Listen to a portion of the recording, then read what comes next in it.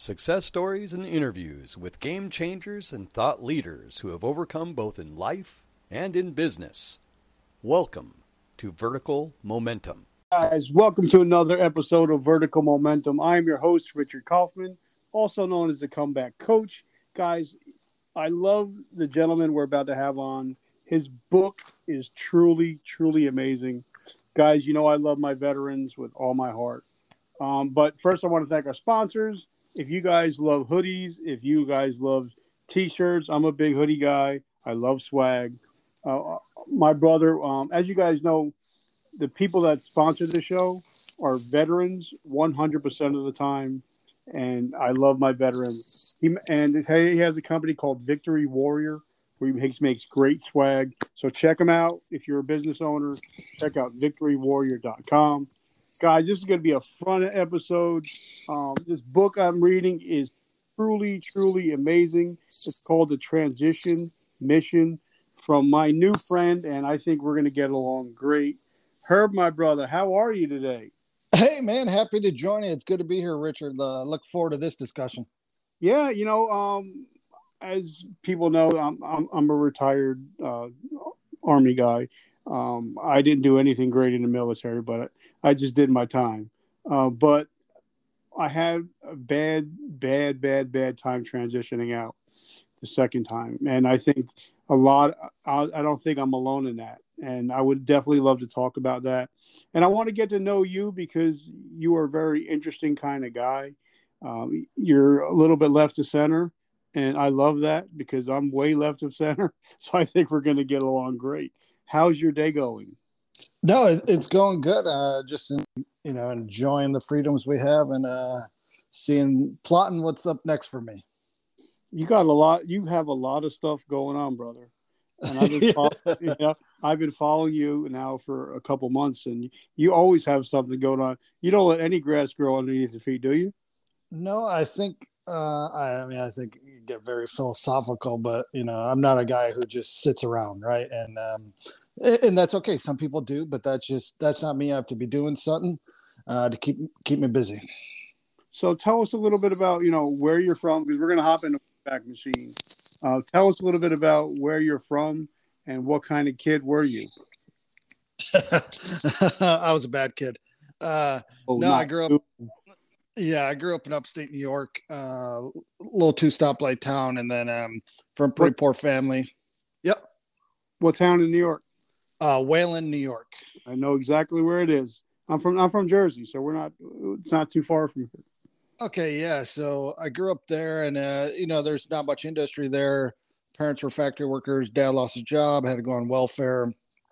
We moved around in them few years of middle school, and just kind of was like, hey. Always got in trouble. It's funny now. I'm an award-winning best-selling author. I failed ninth grade English and had to go to summer school.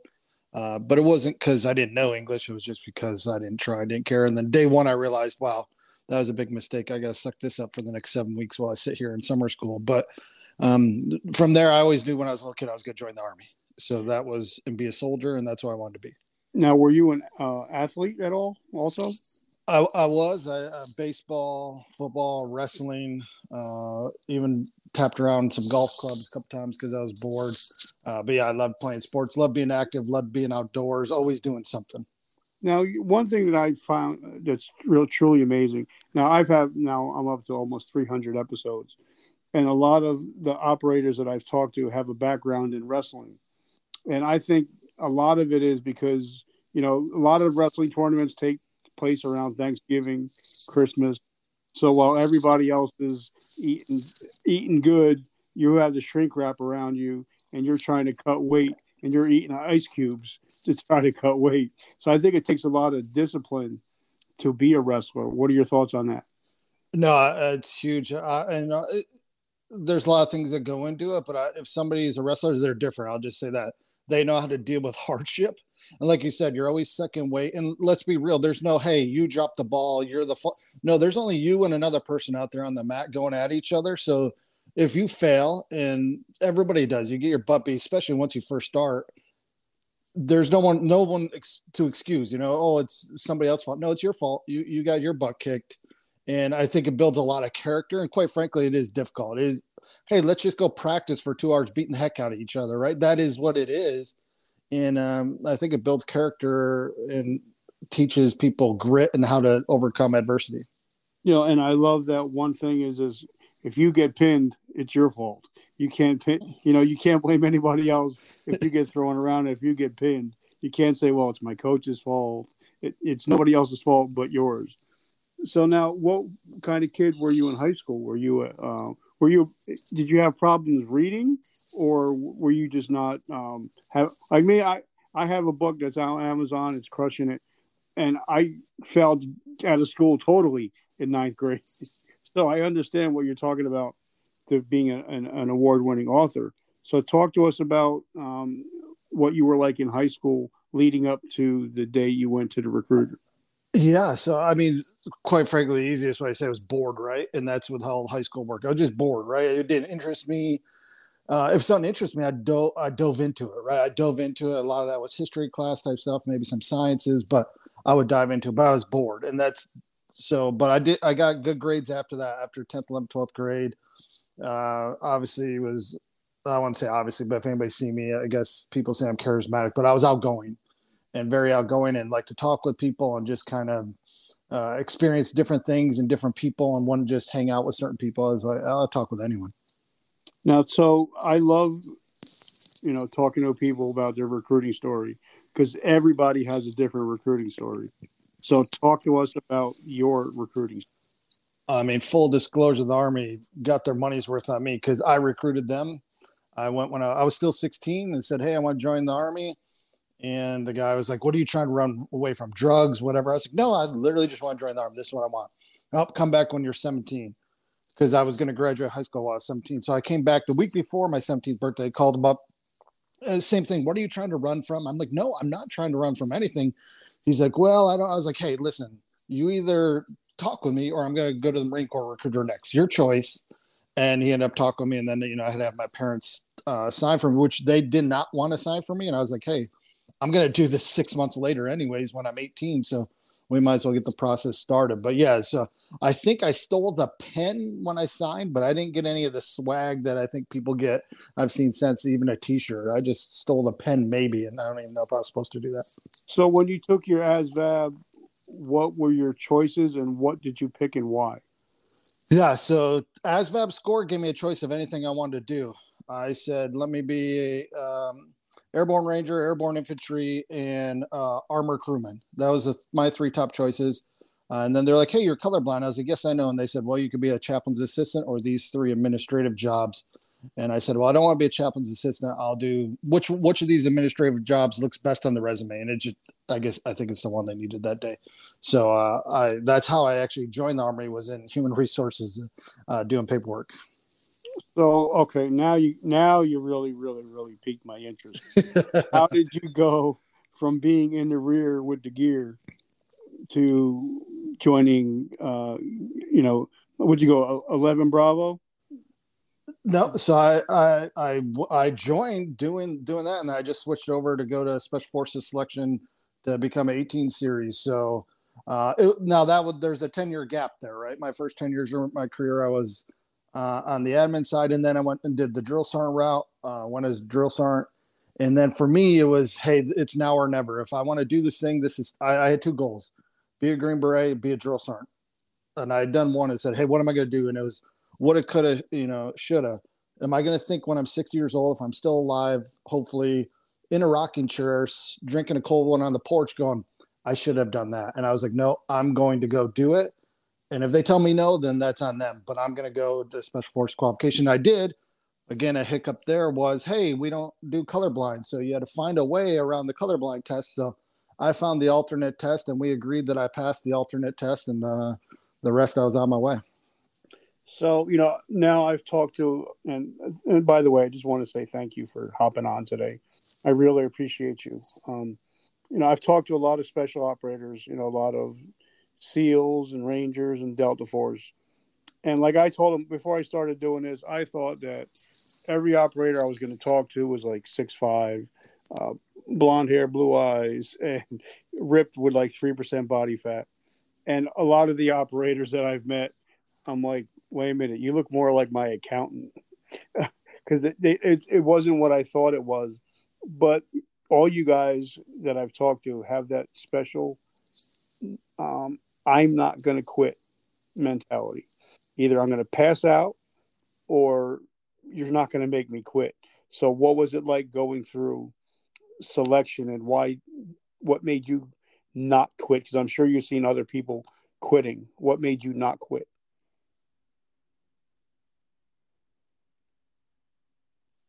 Are you there, brother?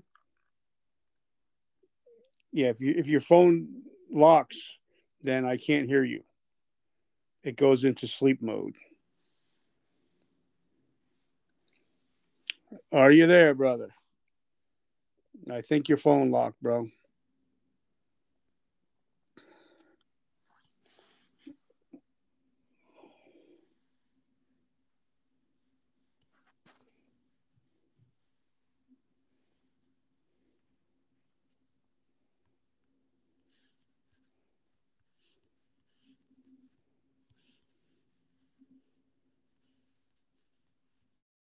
Experience going through the selection process. Yeah, so that my mindset was I'm going to make it or they're going to put me in a body bag. There was no in between. And I think a couple of things that stick out to me is you see a bunch of people who quit or go away, right? You start with a whole bunch and every day people are leaving. And I didn't focus on that. And I remember there was a guy who came to me, he's like, hey, I don't know if I'm going to make it. And I just walked away from him because that wasn't even in my mind. And when I was out there, it was, hey, I wasn't saying I'm not going to quit. I was keep going. Because I didn't want the word quit in my mind. And when you're out there middle of the night, carrying a rucksack, walk through the woods, not, trying to figure out where you're going and not knowing how you're doing, because they don't tell you whether you're doing good or bad. It was just keep going. Make them decide. Don't self-select. And I just kept doing that. At the end, I was still there and got selected. So what was it like when you finally got to wear that that beret? What was that like at that moment when you finally got to wear that? Yeah, so for me, it was the actual moment when I put the beret on for the first time, or when we had a ceremony and put it on. It was the moment I earned it, which was throughout the whole over a year-long course, and then the instructor in the last phase said, "You passed. You did a hell of a job." That was the moment for me because I'd earned it. It didn't matter if I could wear it because anybody could go buy a beret, for $20, but at that moment I'd earned it, and that was special. And I love that because I remember when I was in the armor unit, because I was an armor guy, there was like new kids getting out of basic and they're wearing tanker boots, and we're like, bro, you need to take them off. You haven't earned them yet.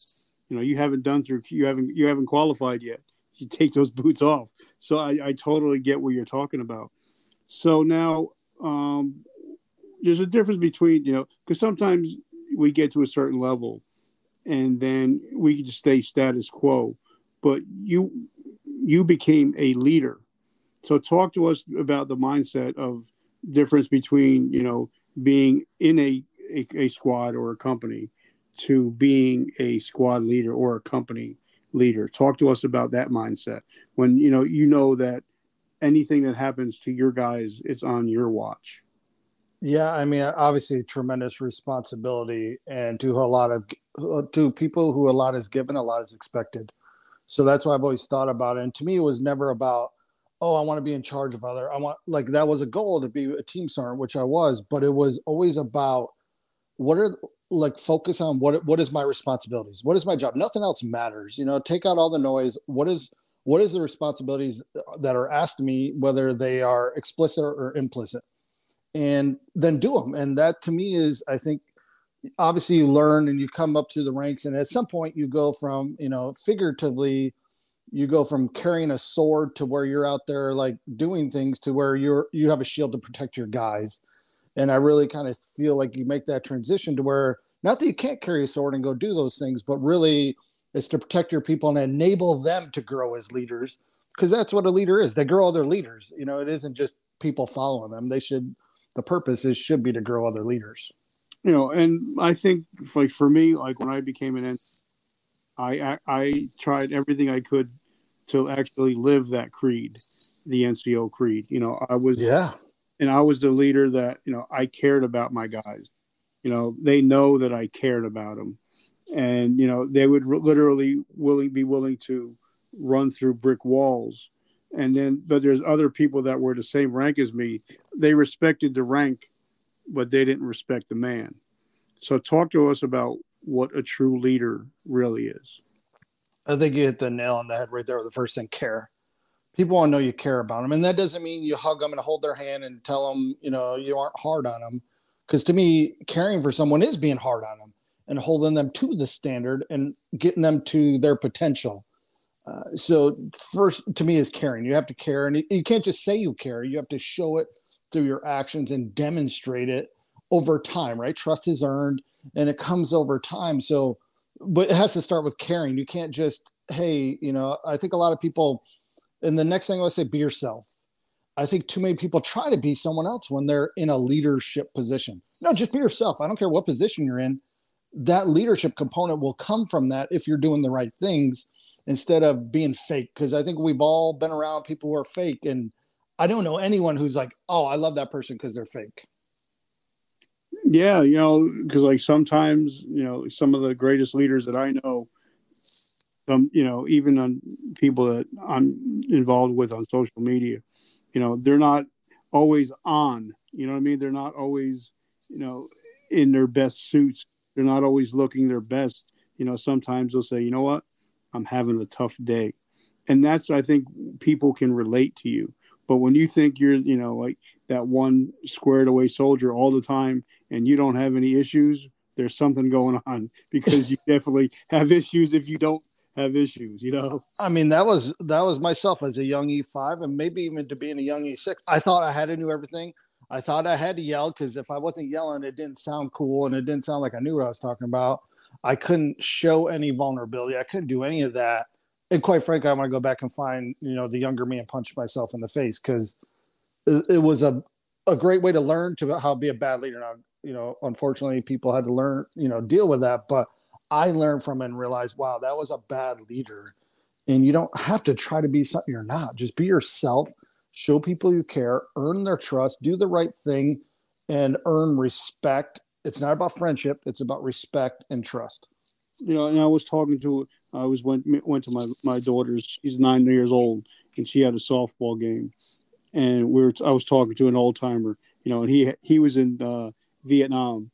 And we were talking same thing. We were talking about how, building relationships and how, like, when I was in the military, I always took care of my supply sergeant, because I know he's going to take care of me down the road. But it was all about building relationships for me. And I still have some of those relationships today. So I think relationships are very important, and especially being a true leader. Now, how many years did you do in the military?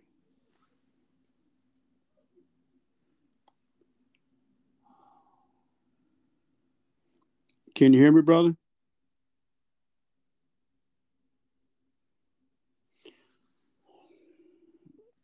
I don't know what's going on with this today. Can you hear me, brother? So now, how many years did you do total in the military? I did 20 years, 20 and a half. So what was your thought process when you decided to get out? Yeah, I mean, I think it was two things. There was a physical component of my body was breaking down, and over time, I'd injured my back in a parachute jump incident, and it was getting worse, right? And I was able to suffer through it, but I was degrading my abilities, and then it came to, do I really want to keep putting up with this pain? Physical pain of every day just to get up, work out, do all that, or is it time to go on? And there was a gradual shift there, but then it became, it's time to focus on what's next. And I made that mental leap of, okay, it's time to get out and move on to the next chapter, because I joined when I was 17, so I can retire when I was 37. So there's still a whole lot life left. Why not get after it? So then what was your next step? What was your transitioning like? Yeah, fortunately for me, about 2 years out before I retired, I sat down with a, older Green Beret from Vietnam era who had sat me down. We talked for 2 nights in a row for about 6 hours total. And I had no clue what I was going to do after this. I had no clue. There was nothing to go back to where I grew up from. I knew I wasn't going back there. There was no family business to go back to, and I had no clue. So once I've talking to him and he got me thinking about it, then it was I know how to do missions. I know how to plan for missions and how to plan unconventional warfare and deployments and all that. This is a deployment in the United States. Just it's me. I'm gonna have to learn a new language, which is the language of the civilian world and business and all that, and I'm gonna go do that. And that's how I started attacking it. So what kind of jobs did you take? Yeah. So I mean, I think even before that, I just talked with a lot of people. I ended up doing over 2,000 informational interviews because I didn't know. I realized I didn't know what I didn't know, but I knew I didn't know a lot. And so I just had to start talking to people to see actually what I didn't want to do. And I came into management consulting, after all that time. It sounds all easy, but there's a lot of failures. There's a lot of, hey, didn't get interviews, didn't hear back, didn't get the job once he interviewed. But my two goals were I'm going to get into management consulting and I'm going to get a high level MBA to add to my certification, add to my credentials, so that's what people understand, right? So it's kind of like earning a Ranger tab or a Special Force tab, or go get your EIB or something, whatever it is, Sapper tab in the Army or whatever service you're in. It's go get some credentials that people understand, and they don't even have to try to translate it. So that's what I did. I went and got my MBA at Cornell and got in with Accenture doing management consulting. So what were some of the things that you learned in the military that helped you? Because we all know how to follow an SOP. So what was some of the stuff that helped you in the military in your civilian world? Yeah, I mean, I would say just about everything. And I know that sounds like flippant, but that's all I knew, right? I joined at 17. So really my whole adult life was in the military. So everything I've known, that I've done over the last couple of years since retiring, it came from my military experience. It was that foundation that was built there. Now, some of that was, when I was even younger, but it was built through that. So just the lessons learned of dealing with people, right? And negotiating, talking and dealing with conflict. And I don't mean like shooting conflict, but like, hey, issues at work where you disagree with people and how to do projects and how to be on time and how to build relationships and keep those relationships. Now there's a profit and loss that's, tied to that, but a lot of it is there is much more similarities than there is differences. I'll put it that way. Now, talk to us about building a team, because a lot of people don't realize that even in the corporate world, you need to have a strong team. So, talk to us about your team concept when you're talking to a company. Yeah, I mean, a first thing would be it doesn't happen by accident. Now, once in a blue moon, somebody will get lucky and they stumble upon a team that's around them, and all of a sudden they're leading. It doesn't happen, right? You have to go out and seek it, and then know what you're looking for. And I'll say one of the first things where I was originally thinking is I want all people like me, and I don't mean how I look, but I was like, oh, I just want to work with other Green Berets. That's what I want to do. And I realized, wow, we're lacking diversity of thought. If I did that, not that we can't think outside the box and big thinkers, because that is really what we are, but we still have a kind of a certain focus. So to me, it's building that diversity of thought and people from different backgrounds to come in and work a problem. Because if I don't care what you're doing. If you have everybody who's had the same pedigree, the same upbringing, you're going to get mostly the same answers and the same thought process in there versus let's get people a diversity of thought and build them up and then earn trust, right? Earn trust, select people, and then empower them. So select the right people and then empower them to do the right thing and, break down any impediments in their way. Now, when people bring you in, it's because almost a lot of the time because the shit has hit the fan already. But have you ever experienced, because if somebody says, well, this is the way we've always done it, I know that's a death no. So have you ever come upon that? Oh, yeah. You do? All the time people do that, or they don't even know why they're doing it. They're just like, I think we've always done this, but I don't even know if we've always done it this way. It's just what I'm doing. Yeah, I do. So I think it depends on the circumstances, but like pull back and go, well, why? Why are you doing it that way? Is anybody asked? And I think a lot of times in consulting, what it is you're brought in to say stuff that some people are thinking, right? You have an outside perspective, so you're going to bring in fresh set of eyes, fresh diversity of thought to the problem. But at the end of the day, some of the stuff is what people there are likely thinking, just they can't get away with saying it because there's not a psychological safe zone for them to go, hey, boss, you're an idiot. This is wrong. And say it tactfully, but do it. Where a consultant could come in. Now, they don't say it like that, but they're essentially saying, hey, boss, you need to change. And the boss is like, oh, yeah, this is a great idea. Let's go for it. Or they don't, but hey, they're hearing it from an outside source. So I think allowing that psychological safety, though, is important on a team anywhere. And that's a lot of time why consultants are brought in. And, a lot of people, like in today's world, 50 and up, they're not very tech savvy.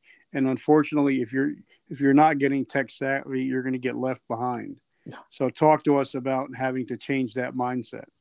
Yeah, and I mean that's really difficult, right? Because you said it. With the older generation, they aren't tech savvy. It's just because they didn't have the tech, right? My dad, for instance, has never touched a computer. He wouldn't know how to turn it on, let alone use it, and he's in his late 60s. So there is that gap there, but I think there is the ability, even me, I'm not saying I'm the most tech savvy person ever, but I'm willing to learn and see enough. I don't need to know everything of how the code works, but I can understand that, hey, this has to happen behind the scenes to bring the whole thing together. So just, I believe you're always learning and you're always adapting. And if you're like, I know everything, nope, this is how we're going to do it for the next 40 years, you're wrong. You're going to, and I mean, there's tons of businesses across. Look at the Fortune 100 companies from 60 years ago to today. A lot of them companies 60 years ago aren't around anymore. It's because they didn't evolve and adapt, and leadership at the time was like, nope, this is what we do good. We're going to keep doing it. And all right, over time, see you later. They're gone. So now I know that you're kind of a humble guy, but I think it's amazing that you won Green Beret of the Year and Drill Sergeant of the Year, and you hardly ever even talk about that. So I'm going to ask you to talk about that. Talk about those two honors. Yeah. Just small correction. There is no Green Beret of the Year. People say this to me. There's Green Beret, right? So you go through a Special Forces qualification course, you earn your Green Beret, and you go out and you do that stuff. And then there's Drill Sergeant of the Year, which I think why it's so different and why nobody else ever does. They're kind of two different worlds. The Drill Sergeant is by the book, follow every regulation. Now they're both trainers, and a Drill Sergeant is a trainer of America's sons and daughters, inculcating them into the Army or, in whatever service, what they call their initial entry trainers. But they're by the book, everything. Hey, you follow that. Where the Green Beret is the premier trainer for foreign forces. So they train foreign forces. And it's, I'd say we're definitely not known for following the book. We know the book, and that's how we can color outside the lines with the book. So I think, that is why it's so different. But to me, it was adapted. I went to Special Forces selection from being the Drill Sergeant of the Year in the Army, where all I dealt with was I flew around the country, assessed training, did different public relations events, and went to do that stuff. And then go to Special Force selection where you're just out in the woods carrying a ruck. So it's a different lifestyle, but it's about adapting. And there's just two different worlds that most people don't bridge the divide. And like for me, I think what saved my bacon is, when I was in the rear with the gear, I was the worst soldier. I was like, but put me in the field, let me get dirty, and I was like a superstar. So, and there was always the book way to do things, and then there's the field way to do things. So now talk to us about what made you write your award-winning book. Was it something you always wanted to do, or was it you felt there was a need? Yeah, I never dreamed of writing a book. It actually just happened. I was coming back from the spine surgeon and was talking to a veteran. She had just got out, and she knows who she is. She had reached out. Veterans were reaching out to me for assistance. Let's talk through the transition. And she was like, hey, I'm effing lost. What am I going to do? And I was like, wow. So we had to talk my whole way home for about an hour and 15 minutes. I literally got home and said, I need to do something. I'm having these phone calls, and it was almost every day or multiple times a day I'd have phone calls just because I wanted to do that. And I was like, I need to do something more. How can I spread the message and help more people? And I said, just at that moment, by the time I got home, hung up the phone with her because she was on her terminal leave, I said, I'm going to write a book. And I sat down. That was about Friday at 6 p.m., 6:30 p.m. And I didn't get up other than to eat, maybe sleep for a few hours, and to use the bathroom. And by 10 o'clock Sunday night, I had over 2/3 of the book done. So not the recommended way to write a book, but that's how it happened. So what did you, because when I wrote my book, it was very cathartic. I learned a lot about myself. So talk to us about your writing process. Man, that's the word I tell everybody right there, cathartic. I think it was good to get stuff out. And it was good to just share what I had learned. And so many people had helped me. I mean, I talked with over 2,000 people doing informational interviews. I had read all kinds of different articles. I mean, you're talking in the hundreds upon hundreds of articles of blogs about transition from the military and stuff. So to me, it was, here's how I can give back. People took time to help me. I'm going to do that. And that was my writing style. I wouldn't even say there was a writing style. It just happened. It was like, what is in my head is going down on the paper, and we'll figure out how to organize it later. But this is what's going to happen. And that's how I approached it. So why do you think, because I'm a very big veterans advocate, especially with idle ideations. Why do you think we have such trouble with transitioning and dealing with whatever happened over there? Yeah, I mean, oh man, you talk about a loaded topic we could go on for hours and write doctoral theses about. But I think a few things. So two things. Why is the transition difficult? I think, hey, look at all the time and effort, both on the military's part and the service members' part when they join the military. Tons of funds, tons of training and hours put into training a person to become a service member, but they're also putting in that hard work and effort. Now you flip it to the backside, you don't see that getting out. But I mean, what other company in the world pays to have their people leave and trains them up to leave? So I'm not saying that it should be that way. I'm just saying that's what it is. And I think, but the one thing that can happen is service members underestimate until they realize, hey, this is very hard work transition. You really have to put a hard work in, unless you get extremely lucky. You really have to put a hard work in. And truthfully, when do you ever stop transition? So there's always work on it. I think that's one thing. I think as far as stuff we've seen and dealt with overseas, I think there's a couple of things. Like, it is hard. We've been put through stuff and seen stuff that people are not supposed to do. That's period. Whether it's physical or like mental and what we've seen and experienced. We weren't designed for that. But we persevered and made it through it. So I think when you come back and it's like, okay, there has to be that integration, reintegration, and quite frankly, learning how to cope with that.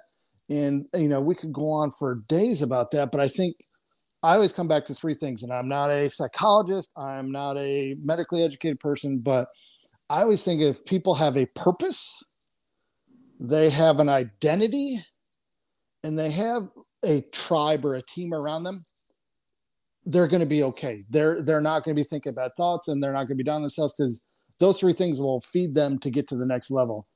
I think the issue is helping people find those three things. And, a lot of people struggle finding jobs.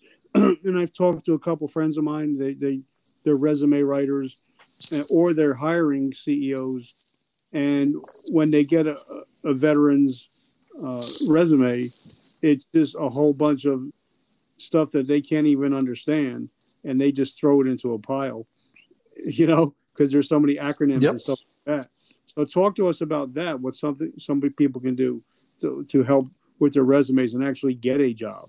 Yeah, I think the resume is a component, networking is another component, but on the resume, they should not have to think, how does this fit here?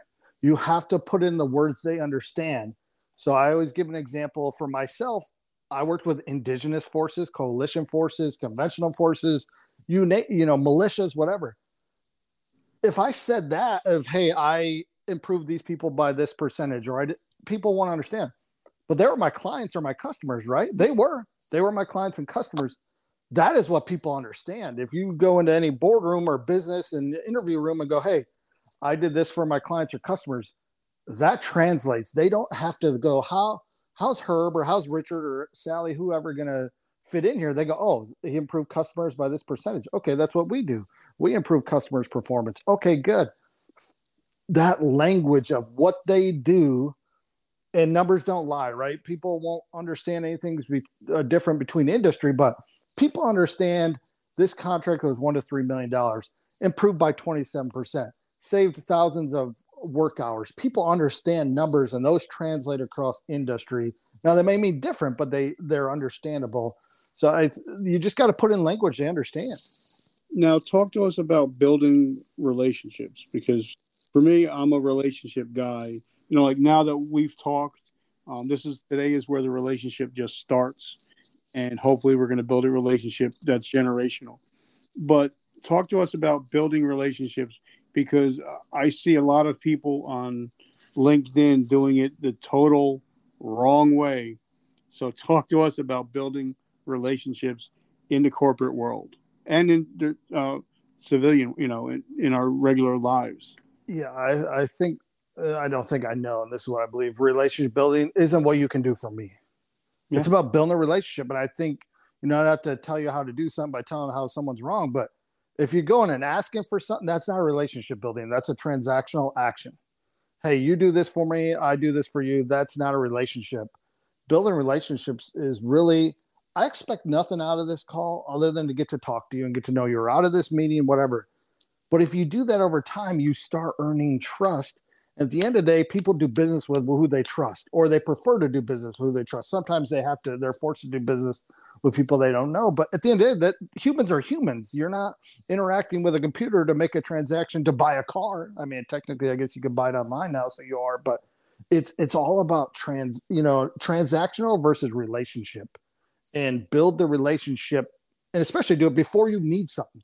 The time to build relationships is not when, hey, I need a job right now. Will you help me out? Well, where were you 4 months ago, man? When you want to talk with me, it's a hard ask to ask somebody to get you a job or to review your resume, give you a recommendation.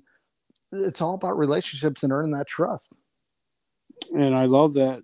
So now talk to us. How do we find you? How can we purchase your book? Which, like I said, I love it, and I can't wait. When I get a book, I usually read it 3 to 4 times because I just love soaking up knowledge.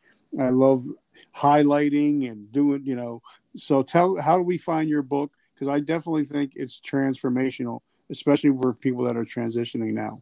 Yeah, man. You can find it on Amazon, The Transition Mission with Herb Thompson, or www.herb-thompson.com. It's my website. You can find the Amazon link through there. And I mean, I don't earn any money from this. I'm just doing it because I truly believe our country will be better off the more service members who get into communities and companies around our country and succeed. And probably, over the last year or more, I've just believed that even more, and we're needed. So we need to see our brothers and sisters succeed out there across the country. So what else do you have going on that we can support you in? That's it right there. Stop by the website. You'll see things going on. Obviously, LinkedIn, Herb Thompson, -SF to biz, the number 2 there. Moving. I don't know where the future is going, but I know one thing. My plan is to make an impact, and I have some things in the works, but we'll see how it goes. I love it. And you're making an impact in my life, so I'm truly grateful and honored. Now, last question I ask everybody. We live in a crazy world. We still live in a COVID world. And, grandparents are homeschooling kids. And we got parents driving Uber just to put food in their kids' mouth. So if I ask the average American to do something in 7 days, they're never going to get to it. But if I ask somebody to take an actionable step in the next 24 hours, they're more likely. So if there's somebody that's struggling out there, whether transitioning out of the military or they're a business, what is something they can do in the next 24 hours to start to right the ship? Do something kind for somebody else. And I know that seems counterproductive, but I'm telling you, I believe the more you do good for others, good stuff starts happening because you surround yourself with good people. You're doing good things. So just hold the door. Don't even saying, hey, buy somebody a meal. Hold the door open for somebody. Smile and wave. We've got to wave with our mask on. You can't even smile at anybody, over the last year or so. Just be kind to someone. Do something kind for them. And the more you do that, I truly believe the more you will see it return to you. And I love that, brother. So make sure you go to herbthompson.com. Definitely check him out. Check out the new book because I'm loving the book. I want to thank Paul Hudson of Victory Warrior for sponsoring the show. Thank you, brother. I love your swag. Herb, thank you so much for hanging out today, even with all the glitches and all that. I just want to say thank you, and I'm truly humbled and honored to call you friend. No, I appreciate it, Richard. I'm happy you had me on. Thankful for your sponsors, and this won't be the last time we talk. All right, brother. Well, God bless and have an amazing weekend. All right, man. Stay safe. All right, bye. Bye. Thank you for joining us today. Please hit subscribe and share. Please feel free to leave us a comment. Hey guys, if you're enjoying our show, if you love what we're doing, if you would like to support us, we have a whole bunch of great stuff coming out. We have a brand new t-shirt line that's coming out. Hats, coffee mugs, any kind of swag that lets your friends know that you support Vertical Momentum and you're always looking to get better. Also, we have our new coffee brand coming out. It's called Vertical Momentum Coffee. It's ass-kicking coffee, and it will get you moving in the morning. So guys, if you're interested, go to www.richardkaufman.net. Check us out. Leave us a note. Tell us what you'd like, and we'll actually send it to you. The new website is being built. So if you guys want to, our book is out there on Amazon. It's called A Hero's Journey from Darkness to Light. Definitely check it out. It talks about my story, but it also talks about how to survive depression, how to survive addiction. All right, guys, I love you. Thank you so much for always supporting our mission, which is to save lives.